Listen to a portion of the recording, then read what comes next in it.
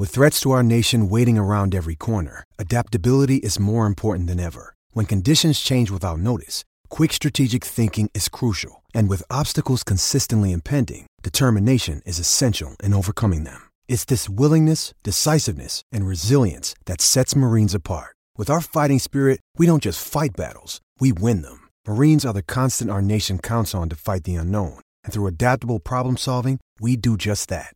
Learn more at marines.com.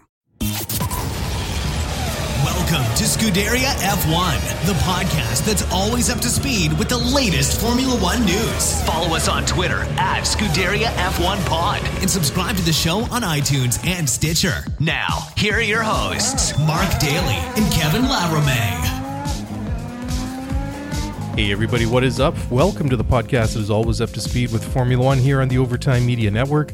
Mark Daly here, welcoming you to the show this week, and well, it's the last few moments of Wednesday, October 30th here on the west coast of Canada, and that means by the time the show comes out and you guys get to download and listen, it will be Halloween. So for all of you that celebrate and enjoy all the ghosts and goblins and ghouls and all that sort of stuff, happy Halloween. Hope you have a great time.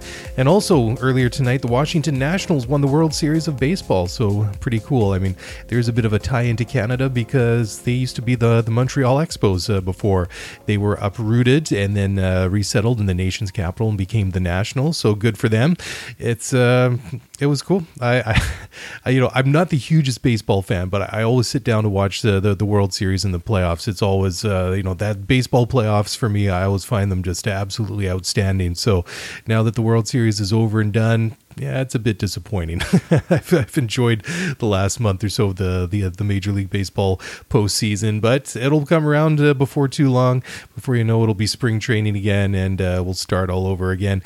And, of course, this weekend, it is the U.S. Grand Prix at the Circuit of Americas in Austin, Texas. Another one here on home soil, so that's really exciting and cool. Just had the Mexican Grand Prix last week. And, boy, it really seems like a long time ago since we had the Canadian Grand Prix way back in, I guess, the beginning of June. It's usually the first weekend of June or thereabouts. And it's kind of weird because the way that the schedule works, that Canada gets kind of thrown in there in the European portion of the season, but it would, for me, I think, be a little bit cooler if we could kind of bundle up some of these Western Hemisphere races at the same time. Mexico, Canada, Brazil, U.S. Grand Prix. That would all be really cool if we could have them one after another. But, one thing that may not be happening sooner than we think is the proposed Grand Prix in Miami, Florida, which has been kind of on again, off again, mostly off, and then looked like it was going to happen. And now it looks like it's hit another speed bump. No pun intended, when the whole works was literally ground to a halt by literally a bunch of badass old ladies in Miami that showed up to a city hall town meeting earlier this week. They were well prepared. They knew what the point they were going to make.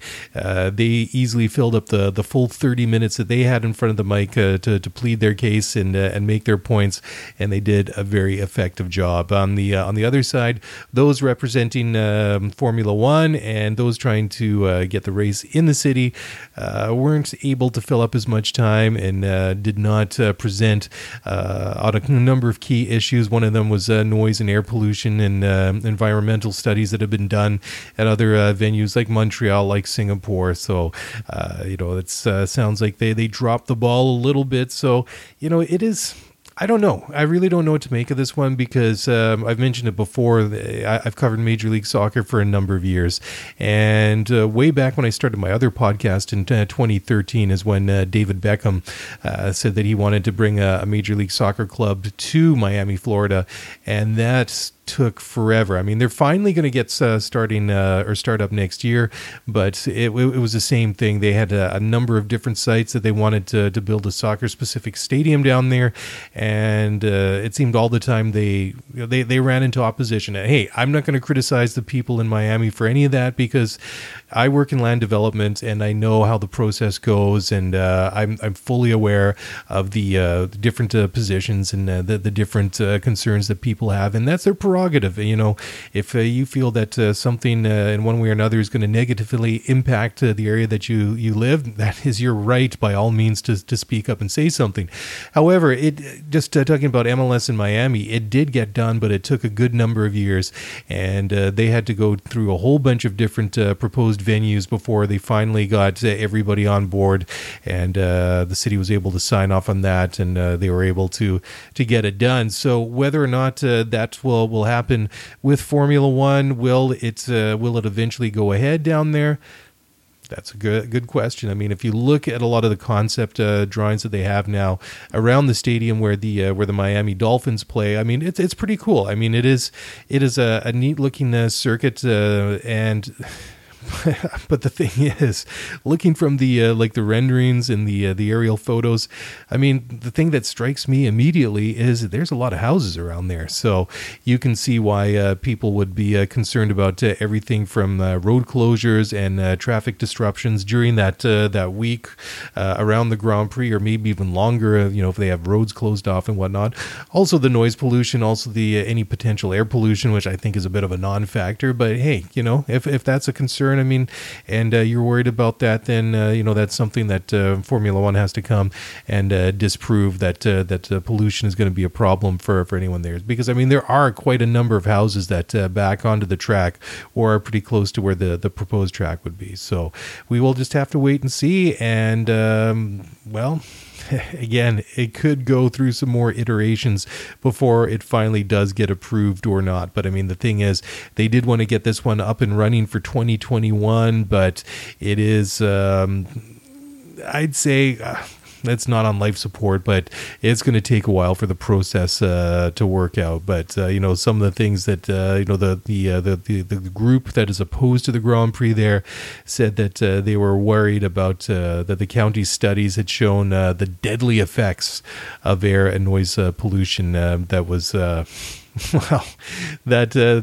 I think that would probably make a lot of people's the hair on the back of their necks stand up. So anyways, I don't want to take anything away from them. Like I said, the process is going to have to play itself out. Whether or not the Grand Prix will take place in Miami at the latest proposed venue near Hard Rock Stadium and just in the grounds and the areas around it, we'll wait and see. But not looking like it's going to happen anytime soon.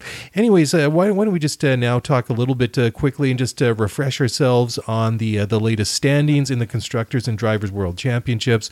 And, let's just recap, first of all, the results from last weekend's Mexican Grand Prix at Autodromo Hermanos Rodriguez in Mexico City.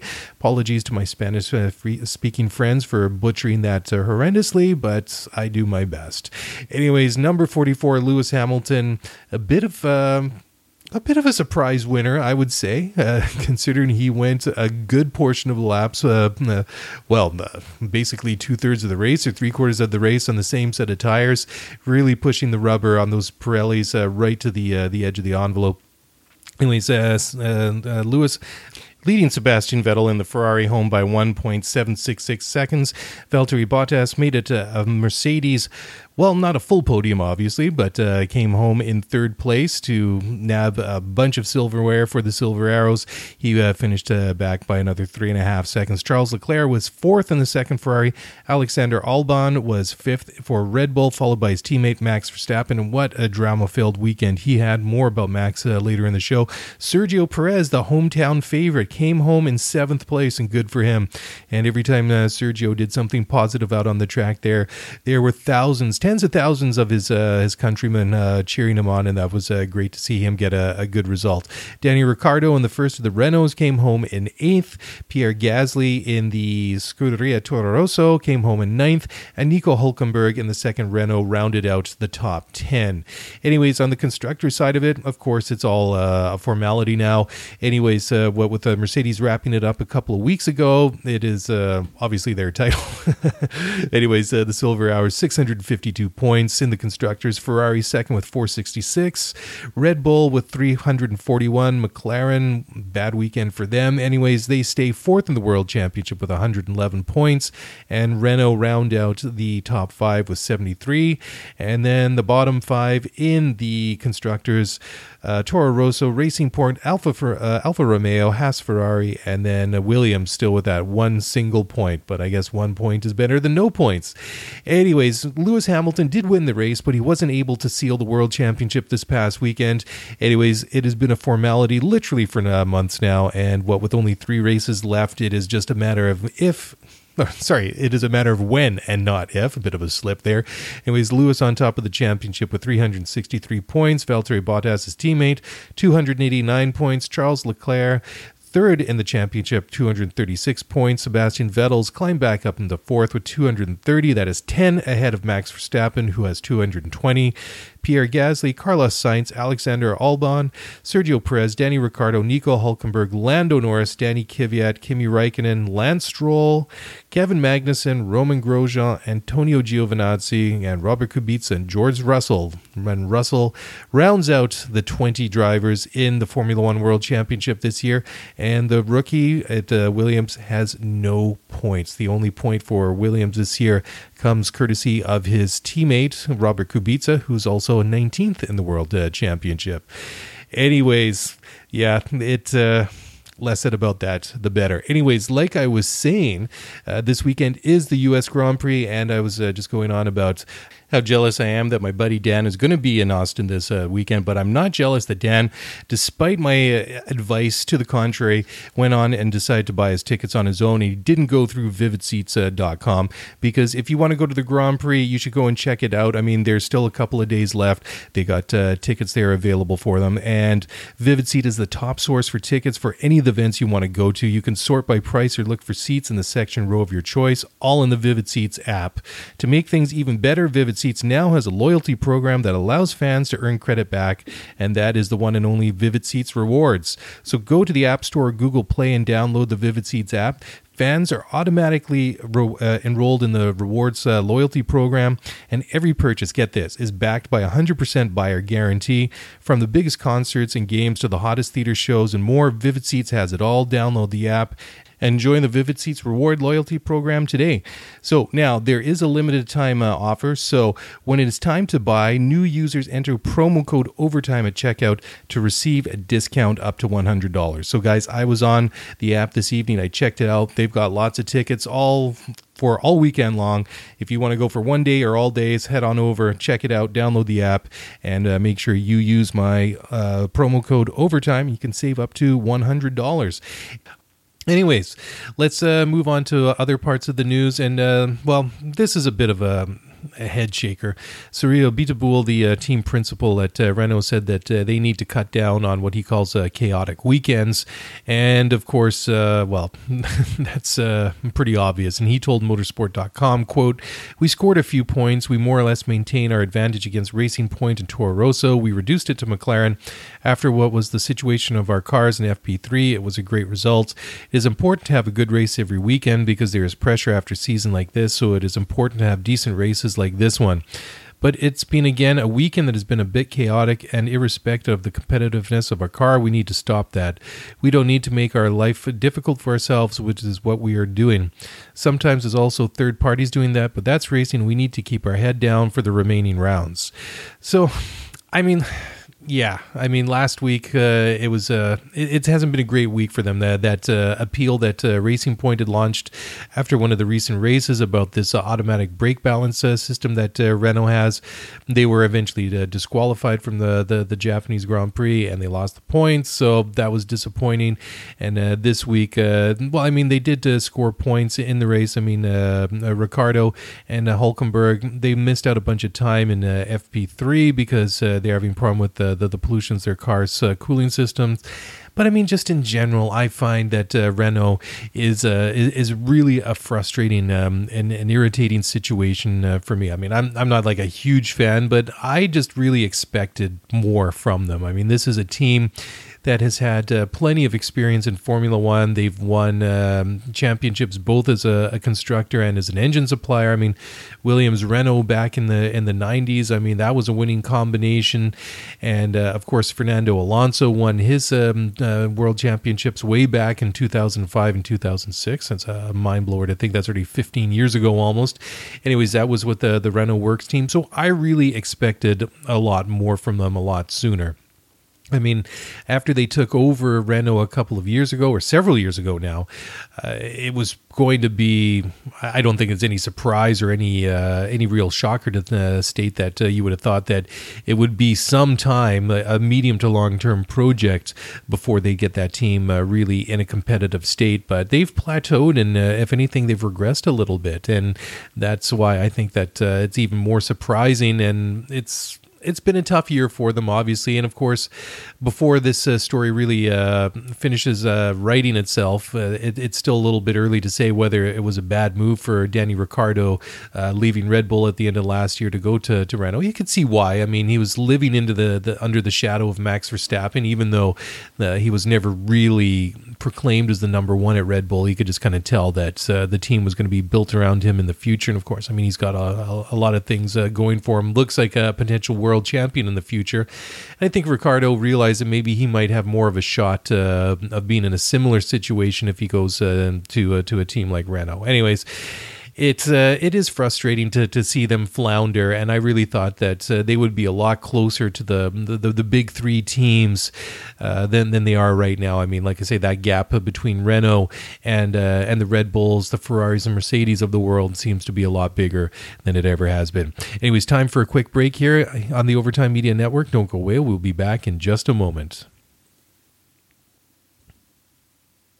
All right, moving ahead and kind of sticking on a similar tangent to Renault. The Mexican Grand Prix was, a painful reminder for McLaren. That comes from the mouth of Andreas Seidl, who was the team principal there. And it was a very painful Sunday indeed for them. And it really goes to show that even though that they've had a good season so far, I mean, they are fourth in the World Championship with 111 points. It really shows that they still have a long way to go. Or, well, yeah, I mean, if they're going to be challenging the likes of Mercedes, it is a long way to the top of the road yet. But I mean, it has been a good season for them, but it really didn't end all that well. I mean, Lando Norris had that rather embarrassing pit stop in which one of the tires wasn't properly fastened during his pit stop, made it to the end of the pit lane, had to be dragged back to his pit stop, or his pit box. My goodness, that's a difficult one. Guys, it's almost midnight here, so you have to cut me a bit of slack here. Anyways, they didn't score any points because Carlos Sainz, he did finish the race, and he was only 13th, so he was way back. And the thing was, they were way up there at the beginning of the race, but it really went backwards for them fairly quickly. Anyways, Seidl went to say, and I quote, "A painful Sunday for us after having several good race weekends or good Sundays for different reasons. First of all, especially hard on the hard tires, so we didn't have the pace we have seen in the last 2 days with the car. It is something we need to analyze and understand. If this was related to track temperatures being higher or something else, then obviously having good starts with both cars, having the pit stop issue on Lando's car destroyed his race, and his race was over. We later on decided to stop his car since we were running several parameters on the car at the limit and we didn't want to risk any damage. Definitely in terms of pace, it was a setback, and actually it was the first time in quite some time that we've seen a different pace on a Sunday compared to the other 2 days of the weekend, so we simply need to analyze what the issue is." So work for them to do. They got 3 more races to sort it out and figure it out. I mean, they've said that they're not worried about making a real fundamental change in their design philosophy for 2020, and I think that they have learned a lot this year. And even though that the Mexican Grand Prix was disappointing for them, I think they've got a lot to be pleased about and a lot of things to be confident about this year with what they've done. And I mean, this was a team that has really fallen from the highest pedestal and has hit rock bottom, and it really has been good to see them more competitive this year. I mean, I would love to see McLaren up there fighting it out out with the big boys in Formula One, but they have their work cut out. Certainly, I mean, it looks like it's going in the right direction. Whether or not they'll get back there anytime soon, that's a different question. But certainly, it looks they're looking good, and that is certainly promising. Now, this is a kind of cool story. Now, Lewis Hamilton says he hopes that Red Bull doesn't, quote, spit out Alex Albon after this year. And he really thinks that Alex Albon has a bright future in Formula One. And Albon graduated from Formula 2 into a Toro Rosso seat for this year, and he had he'd actually signed a Formula E deal with Nissan. But anyways, he went to Toro Rosso after it was all done, and after the summer break, he replaced Pierre Gasly, who was in the Red Bull team after being promoted to the big team after last year. And of course, they do have an issue. They have like all these young drivers, but not enough guys that have points on their super license. And can actually race in Formula One. That's why Danny Kvyat is back at Toro Rosso, and that's why Pierre Gasly got bumped up to the big team after Ricciardo left. I mean, they were kind of put on the spot a little bit. I mean, I think they all really expected Ricciardo to stay, and if you go and watch that first season of F1 Drive to Survive on Netflix, you see Christian Horner talking to Ricciardo's parents, and he says a couple of times throughout the show, if I recall correctly, that he really felt that the getting a deal done with Ricciardo was going to happen at some point, and I think it still is a bit of a shocker that he decided to pull away. I mean, we talked a little bit earlier. Anyways, the thing is, Gasly just never really lived up to the hype, or not the hype, but the expectations. I don't think there was any hype about Gasly going to Red Bull. I mean, he had some good outings in Toro Rosso last year. I mean, at some point, the focus for them became not their own individual results, but that car basically became a test bed for the Honda engine, and that really helped accelerate, no pun intended, that program for 2019, when obviously Red Bull, the big team, was going to get the Honda engines after parting ways with Renault at the end of last year. So, I mean, the results weren't there as time went on for Gasly, but the thing is, you would think that he was going into a very good situation at Red Bull. I mean, the car has been good. There are always going to be question marks around the Honda engine, but even in winter testing, I mean, he crashed in Barcelona. I can't remember now if it was the first test or the second one, but anyways, it really limited their time running, and it wasn't the greatest way to start things off, and it really didn't work out for him. I mean, he wasn't scoring as many points as he could, and it wasn't really too much of a surprise. I mean, considering how we've seen them dump guys fairly quickly in the past. I mean, just look at Danny Kvyat. I mean, talk about Return of the Prodigal Son. I mean, here's a guy that really looked like he was out of favor in Formula One. I mean, he looked like way back in 2016 that things were looking good. Getting promoted from Toro Rosso, was going to be partnering Danny Ricciardo at Red Bull, and then had several unfortunate incidents, mostly involving Sebastian Vettel at the beginning of that year, that saw him trade places with Max Verstappen. Max wins his very first race in Formula One in his first race weekend for Red Bull at the Spanish Grand Prix that year, and Max has never looked back. I mean, Kvyat hung on for a little bit, then last year in 2018 didn't race in Formula One at all.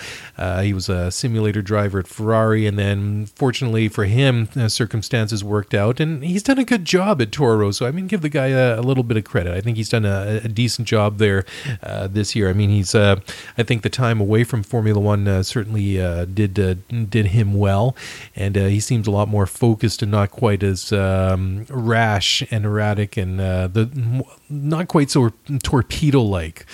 His, of course, that's his nickname, as he was before. But anyways, you could see why Gasly wasn't going to stick around for the long term, because it just didn't look like he was. He looked kind of like a square peg in a round hole, and it seemed like a logical kind of move, even though it seems on the outside a bit cutthroat to dump a guy in in mid-season. But they do have that history. It's been done before with Kvyat. But Alex Albon has come in and he's done a very good job, in my opinion, in those several races since the Formula One summer break this past summer, and Lewis Hamilton. I think it's a real flattering shout out to have a guy like Lewis, be in your corner and come out and say so many positive things. And Lewis goes on to say that he thinks that Alex Albon has been driving really well. He doesn't make too many mistakes.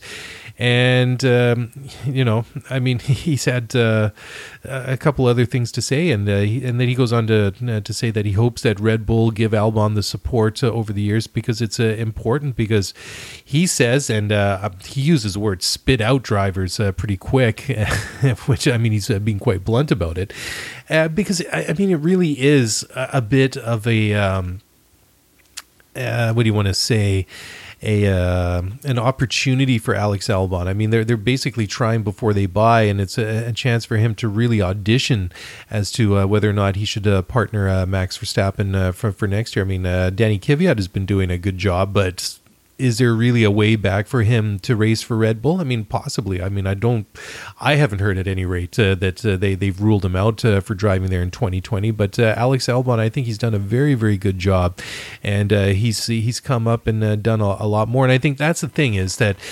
the Red Bull, although Max has been able to win a couple of races this year, it's still not quite there compared to Mercedes. And Ferrari's gotten better, obviously, as the season's gone on. They've won a bunch of races and have been there and thereabouts, fighting it out with the Mercedes over the, since the summer break, certainly. Sebastian Vettel was only just a couple seconds behind Lewis Hamilton this past weekend. Russia was a bit unfortunate for them, and we've talked about that over the show. But they've been more competitive, but Red Bull has kind of slipped a little bit.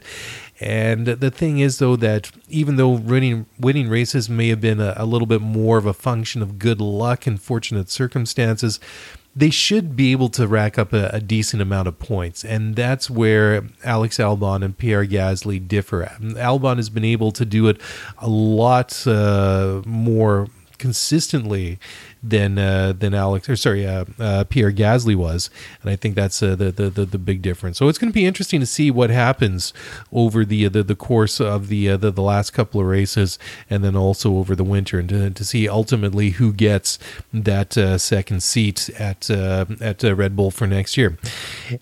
All right, well, if you're good at picking winners and you want to make a few extra bucks, head on over to MyBookieAG. They're back to sponsor the show this week. They have, you can basically bet on anything, NFL, NBA, NHL, maybe not Major League Baseball since the World Series is now over, definitely Formula One. Head on over to their site, mybookie.ag.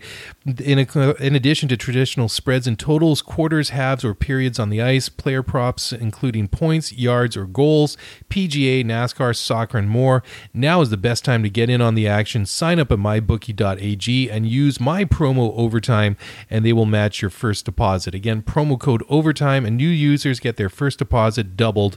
mybookie.ag. You play, you win, you get paid. Okay, well, there's so much news to talk about this week, so let's talk a little bit about Ferrari now. And team principal Mattia Binotto says that he really thinks it's a shame that the legality of their engine design is being questioned and called out by a lot of their rivals, because he said that they should be proud of the advantage that they have. And a lot of the other teams in Formula One have sought clarification about the legitimacy of some of the techniques that Ferrari are using, and they want the FIA to investigate and rule on that. And Ferrari, they've come out and said that they would welcome a formal protest into the whole issue so they could clear themselves and prove their critics wrong. And Binotto, he says quite bluntly that all F1 teams they're obviously working very hard to build competitive advantages. And again, he's quite forthright and candid, saying that they as a team, Ferrari, have worked very hard and invested a lot of time into their power unit that which again he's very blunt in saying that it wasn't the best when the V6 turbo hybrid engines came in 2014. So they really worked on it over the years, and he says that they should be proud about it. But a lot of the other teams are kind of wanting that clarification, and there's engine superiority is a lot of the reason why they have such a significant straight line advantage on some of the circuits, which I think was interesting. It wasn't quite as apparent, and wasn't a big of advantage in Mexico. I mean, you got that long start finish straight. I mean, they weren't really challenged too much. I mean, towards the end of the race when Valtteri Bottas was able to close the gap a bit to Sebastian Vettel. Vettel wasn't able to get close enough to Lewis Hamilton to really challenge him for the lead in the race, but Bottas was able to close up that gap, which was several seconds at one point. But you could see going down that straightaway that even with DRS that Vettel was able to keep him at arm's length, and going into that sort of middle section of the track where there's a little bit tighter and there's some tighter twistier parts that was better suited to the Mercedes, that it just by the time they got back around, he'd just be able to hold them off and really maintain that little bit of a gap. So it is, I guess it's one of those things. I mean, we saw that recently with the whole saga about Racing Point bringing up that challenge against Renault about that automatic brake balance bias setting or program that they had in the car that was ruled an a driver aid. So whether or not Ferrari's engine is ruled to be legal or not, that will just have to come out into the wash. I mean, it sounds like they really don't have anything, or they don't feel like they have anything to hide. They feel like they've done everything right, that they haven't contravened the rules. But again, perhaps if the FIA believe that there's something to investigate, maybe they'll decide otherwise. And of course, it really is about exploiting all the rules and any potential loopholes to find every little bit of performance. It doesn't matter where in the car it is, in the aerodynamics, in the suspension, in the engine, in anything else that you can do to improve the performance of your car. Teams are going to do that, and they're going to try and exploit those rules to the maximum amount that they can, because it may be just a fraction of a second there or a fraction of a second somewhere else, but those fractions of seconds add up to a tenth of a second or perhaps a half a second in total, and that is very, very big. And I guess that if you're one of the teams at the top, and if there's any room to question anything, of course people are going to look at that, and they're going to be critical about it, and they're going to want to see whether or not what you're doing is legal, and then that of course is the job of the FIA to come down and decide whether or not it is legal. Anyways, Sebastian Vettel says the changing opinions of his critics are a quote nightmare, and this was in an article that he did for an interview for Motorsport.com. Great website. There's a lot of good stuff up there. Find quite a bit of material on that website, so go and check it out if you want to read the full things. Anyways, he goes to talk about a lot of the problems that he's had over the past year, and he says, quote, "It's just difficult sometimes not to listen to critics. The world is moving so fast these days. I think people judge too quickly. That is my opinion. But that is what it is, and that is just not in Formula One. It doesn't get any different treatment to other things. If you look at other sports, you look away from sports, you look into politics. It is a nightmare. Every day you judge, you change your opinion. But I find that is not credible, because if you stand for something, values, or you have an opinion, how can you change it overnight? Unless you have a reason, but then you change it again the next night."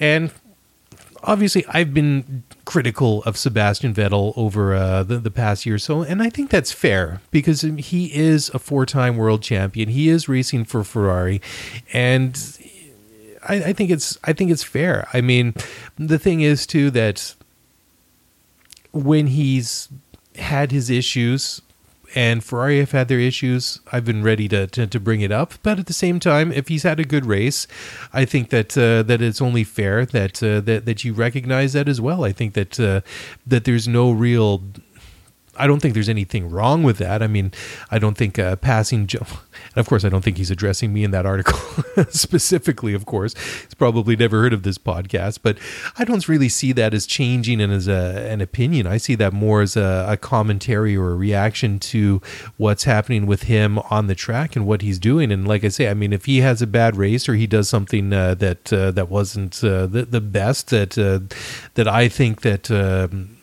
is not the becoming of a 4-time world champion. I mean, look at the incident he had with Lance Stroll at Monza. That is not something that I expect to see from a 4-time world champion. Going off the track like he did, then coming back onto the track, and then clipping Lance Stroll, getting a penalty for it in obviously what is a huge race for Ferrari. It's their home race. I mean, I think that's my right to be critical about him then, but you know, if he's had a good race, and I thought he had a very good race in Singapore, I think it's fair to go and give him credit for that. And I think you have to be flexible in your opinions on people like that. You know, if it isn't good, I think there's nothing wrong in saying so. But at the same time, on the flip side, if you criticize the bad, you have to recognize the good. And I don't think that's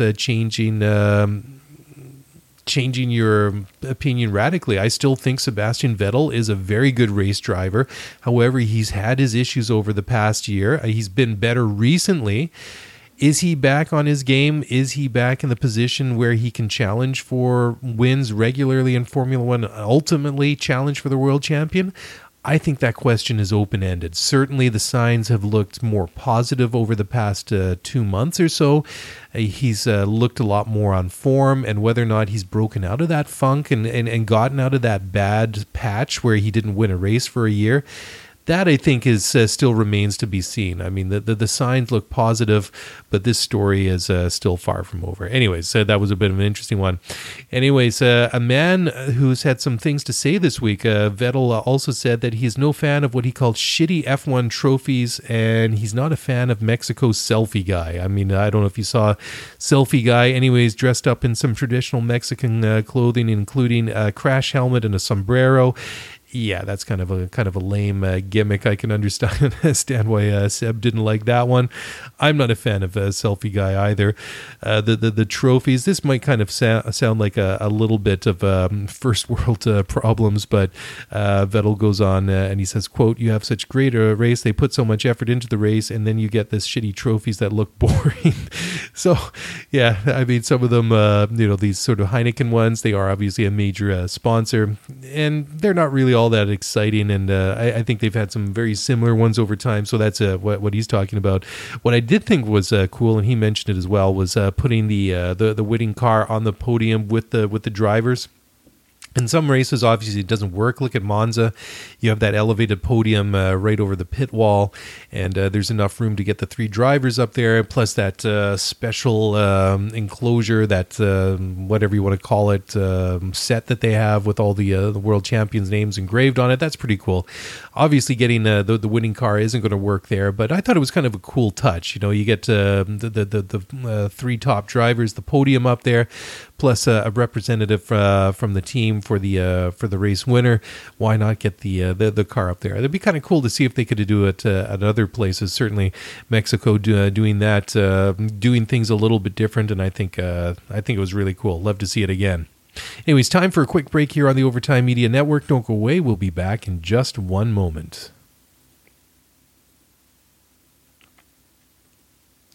All right, just sticking again with Sebastian Vettel, he says that the mirrors on modern Formula One cars leave drivers guessing. And this is just in response to the incident that he and Lewis Hamilton had on the first lap of the Mexican Grand Prix, in which he put a bit of a squeeze on Lewis Hamilton and they all pushed him onto the grass. And they almost came together. I mean, Lewis was critical afterwards, saying that there could have been what he called a big collision.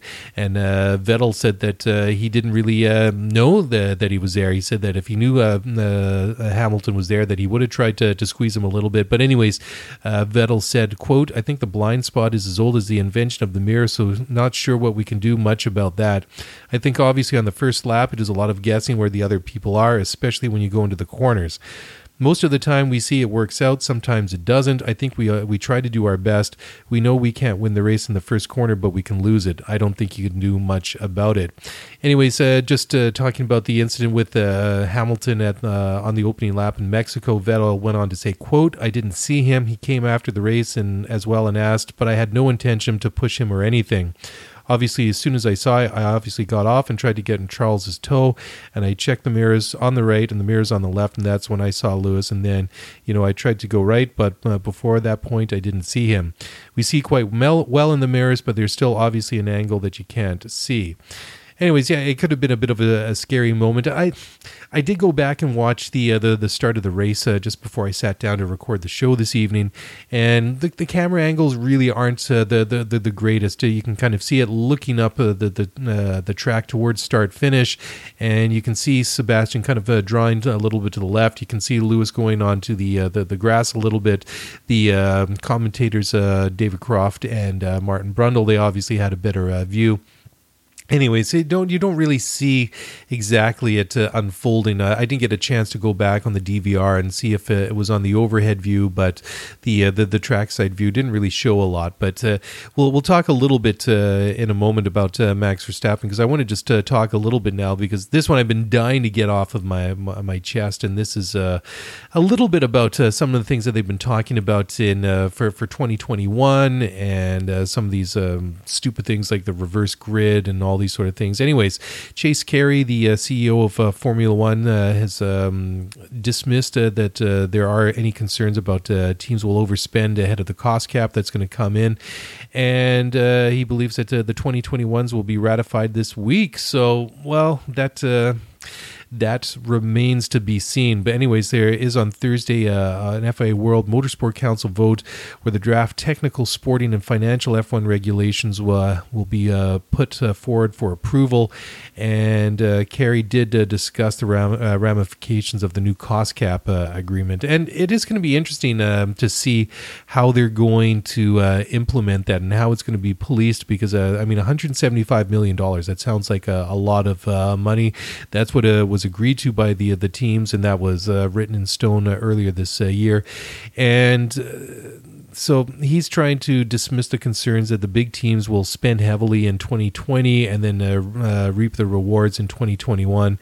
And he really doesn't think it's going to be an issue about that. So there's going to be a transition next year through to the year after, but they're going to do that each and every year. But anyways, he says that they'll have independent parties when they need to, so things can be independently verified. And the FIA have gone through a very extensive process to really establish those principles for determining the costs, what is in it, and what's covered by this cost cap. Anyways, he seems to think it's not going to be a big deal. Mercedes and Red Bull are they're skeptical, to say the least, of this whole policing process.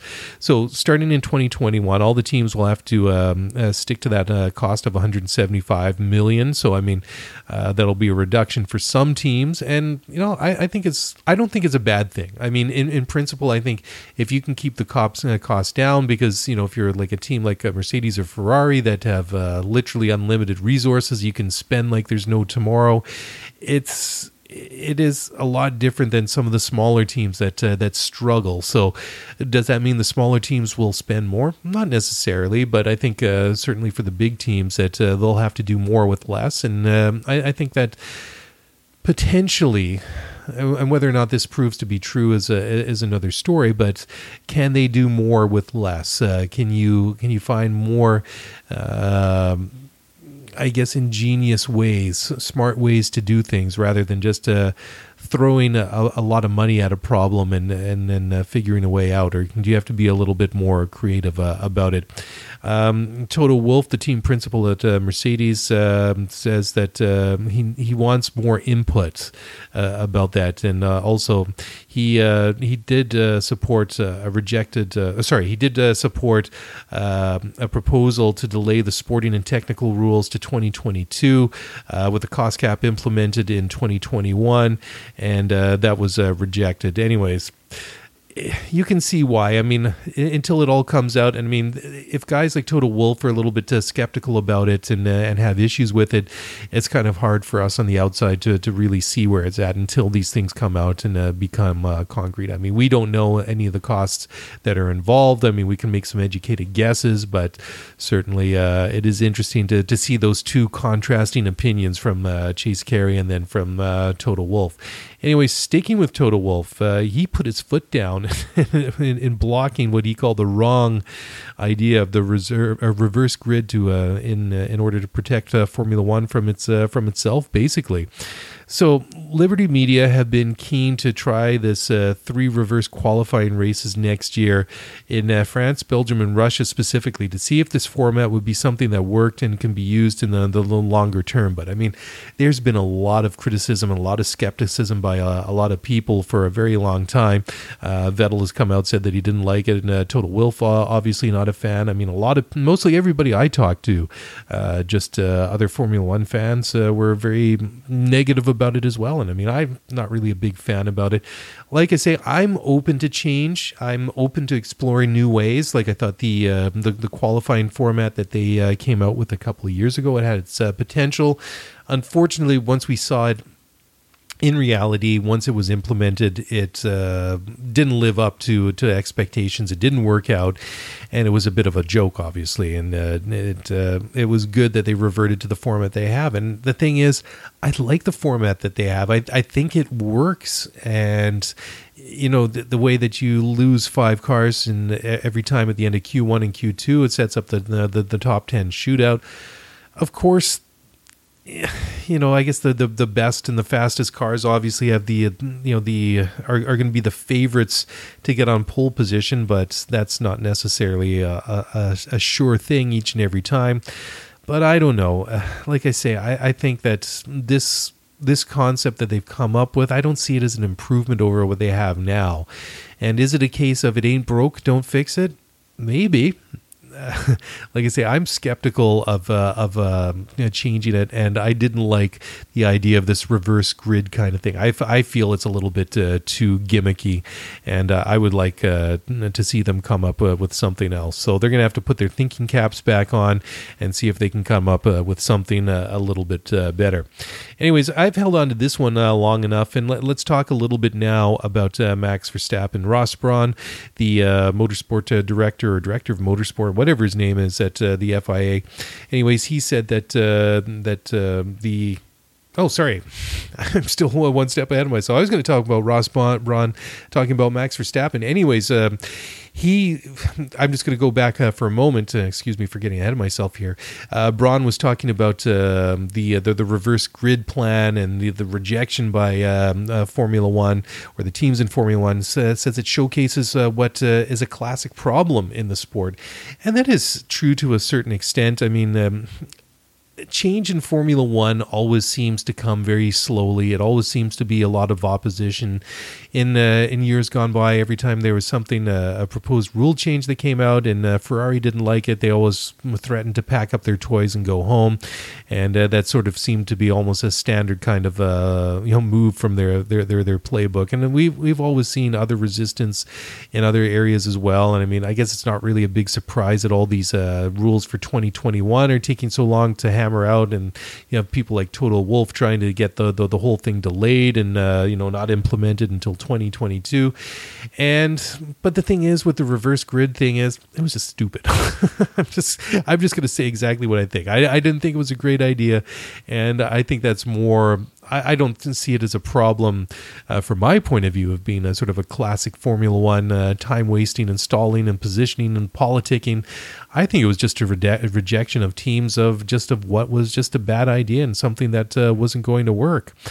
Anyways, that's just my 2 cents. Anyways, let's talk now about Ross Brawn on Max Verstappen. So Max, obviously having quite an eventful weekend, looked like he had actually stolen the pole position, snagged it.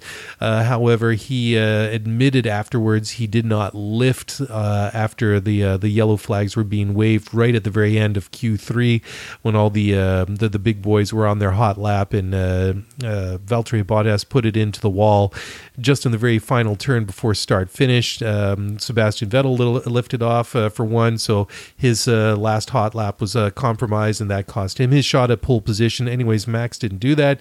He went through and ultimately was penalized for it, dropping from first to fourth on the starting grid.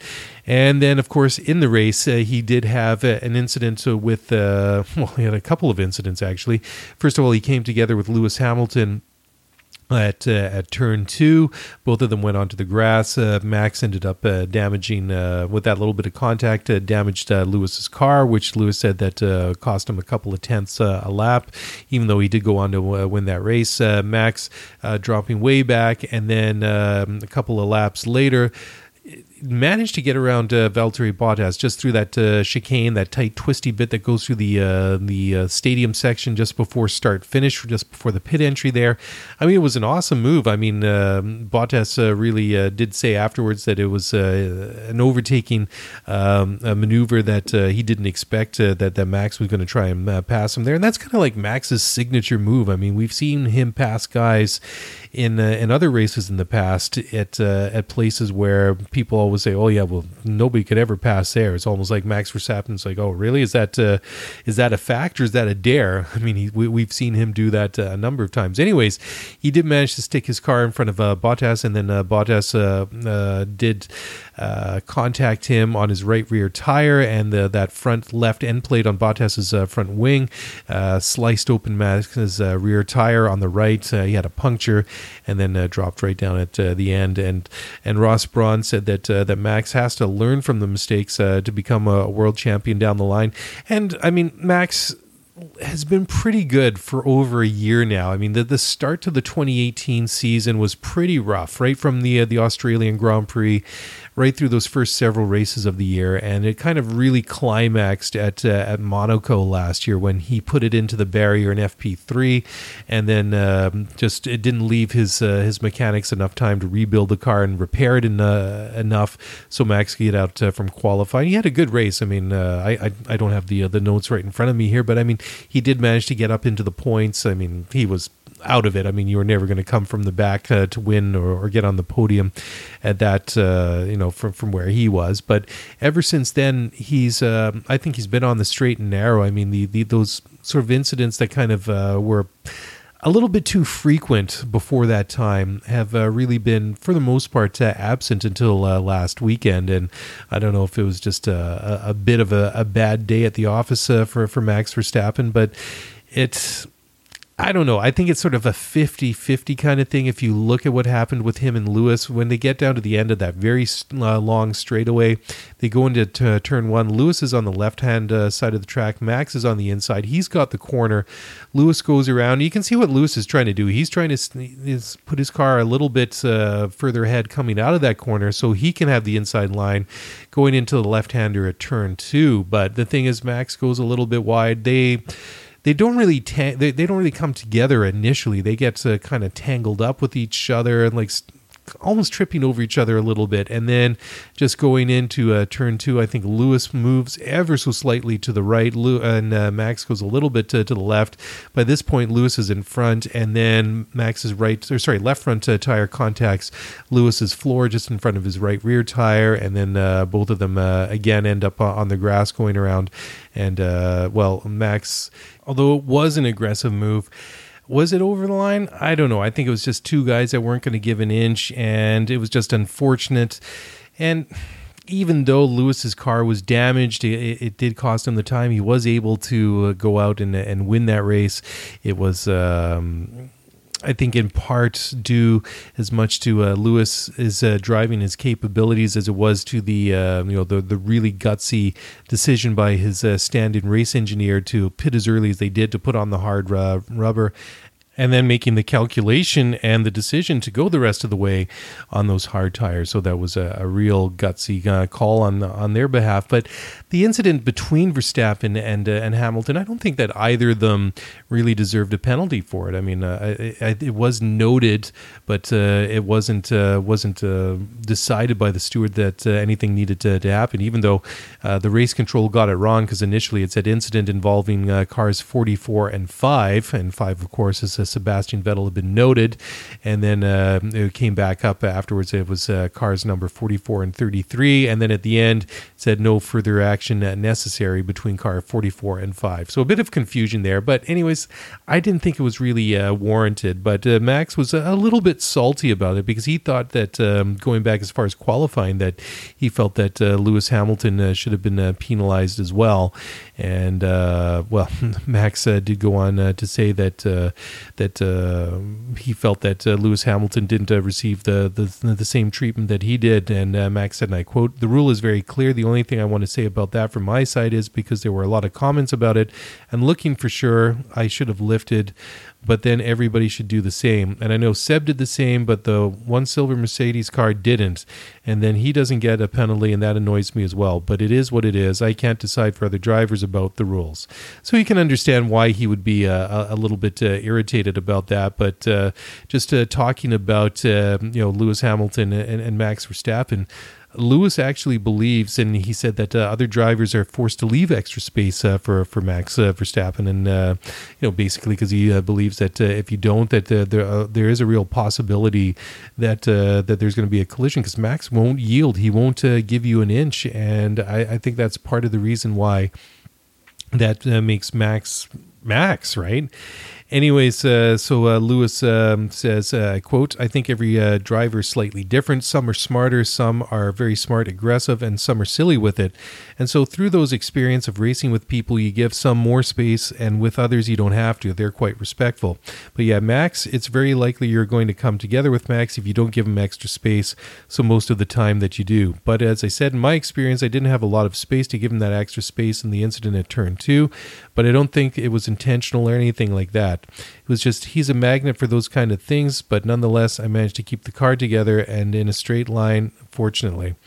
Anyways, they did go on to ask also Sebastian Vettel, and Vettel's response to that was, quote, "No, just a copy-paste of Hamilton's answer. It's true." And then Valtteri Bottas added as well, quote, "For me, just out of nowhere, he appeared on the inside into turn 13, and I couldn't disappear from there. He just dived in and we touched. He got a puncture, so from that, I couldn't really avoid him, so I think he earned his own puncture, definitely." Interesting. Well, I think it is true, and there is a good possibility that you're going to come together with Max, but he is a hard and tough and aggressive driver, and just ask any one of those top drivers about it. I mean, Charles Leclerc was really salty about the move that Max put on him at the Austrian Grand Prix back at the beginning of the summer, when he really barged his way through at that hairpin, that really sharp 90-degree corner at turn 3, and there was a little bit of banging going on, but that's the kind of driver that he is, and I think you got to be very aware about him. But again, I think that that's one of those things that makes Max. Sometimes he's up against the line, sometimes he crosses over it, but the one thing that is that he's always going to try and pass someone somewhere, so you got to be careful for that. Anyways, that's about it for this week. It's time to wrap it up. It's taken a lot longer than usual. It's almost midnight here in Vancouver, so it's time to shut it down. So anyways, thank you again, guys, for listening to the show. If you want to get in touch, send me an email at scuderiaf1pod@gmail.com. Tweet me at scuderiaf1pod, and that's it. Thank you for listening. Enjoy the U.S. Grand Prix this weekend. Didn't really get a chance to talk about it. I did have all the notes here, but you guys didn't catch up on it, but my computer actually crashed halfway through the recording session here. So I was able to salvage it, but I did lose about an hour out of my recording time. Anyways, what do you guys think? This has got to be the weekend that Lewis wraps it up. Last year, of course, Kimi Räikkönen won the U.S. Grand Prix, the first time he'd won a race in a number of years, and that certainly was a bit of a fan favorite to see Kimi Räikkönen do it. Anyways, Lewis Hamilton did set the lap record there last year. It was a 137.392, 56 laps this week, and I think this is going to be the weekend that Lewis wins it. And anyways, if he does, and if he doesn't win it this week, we will be back to talk about it all next week on the podcast. And until then, I'm signing off, and it's been great talking to you guys again, and look forward to doing it again next week. Bye for now.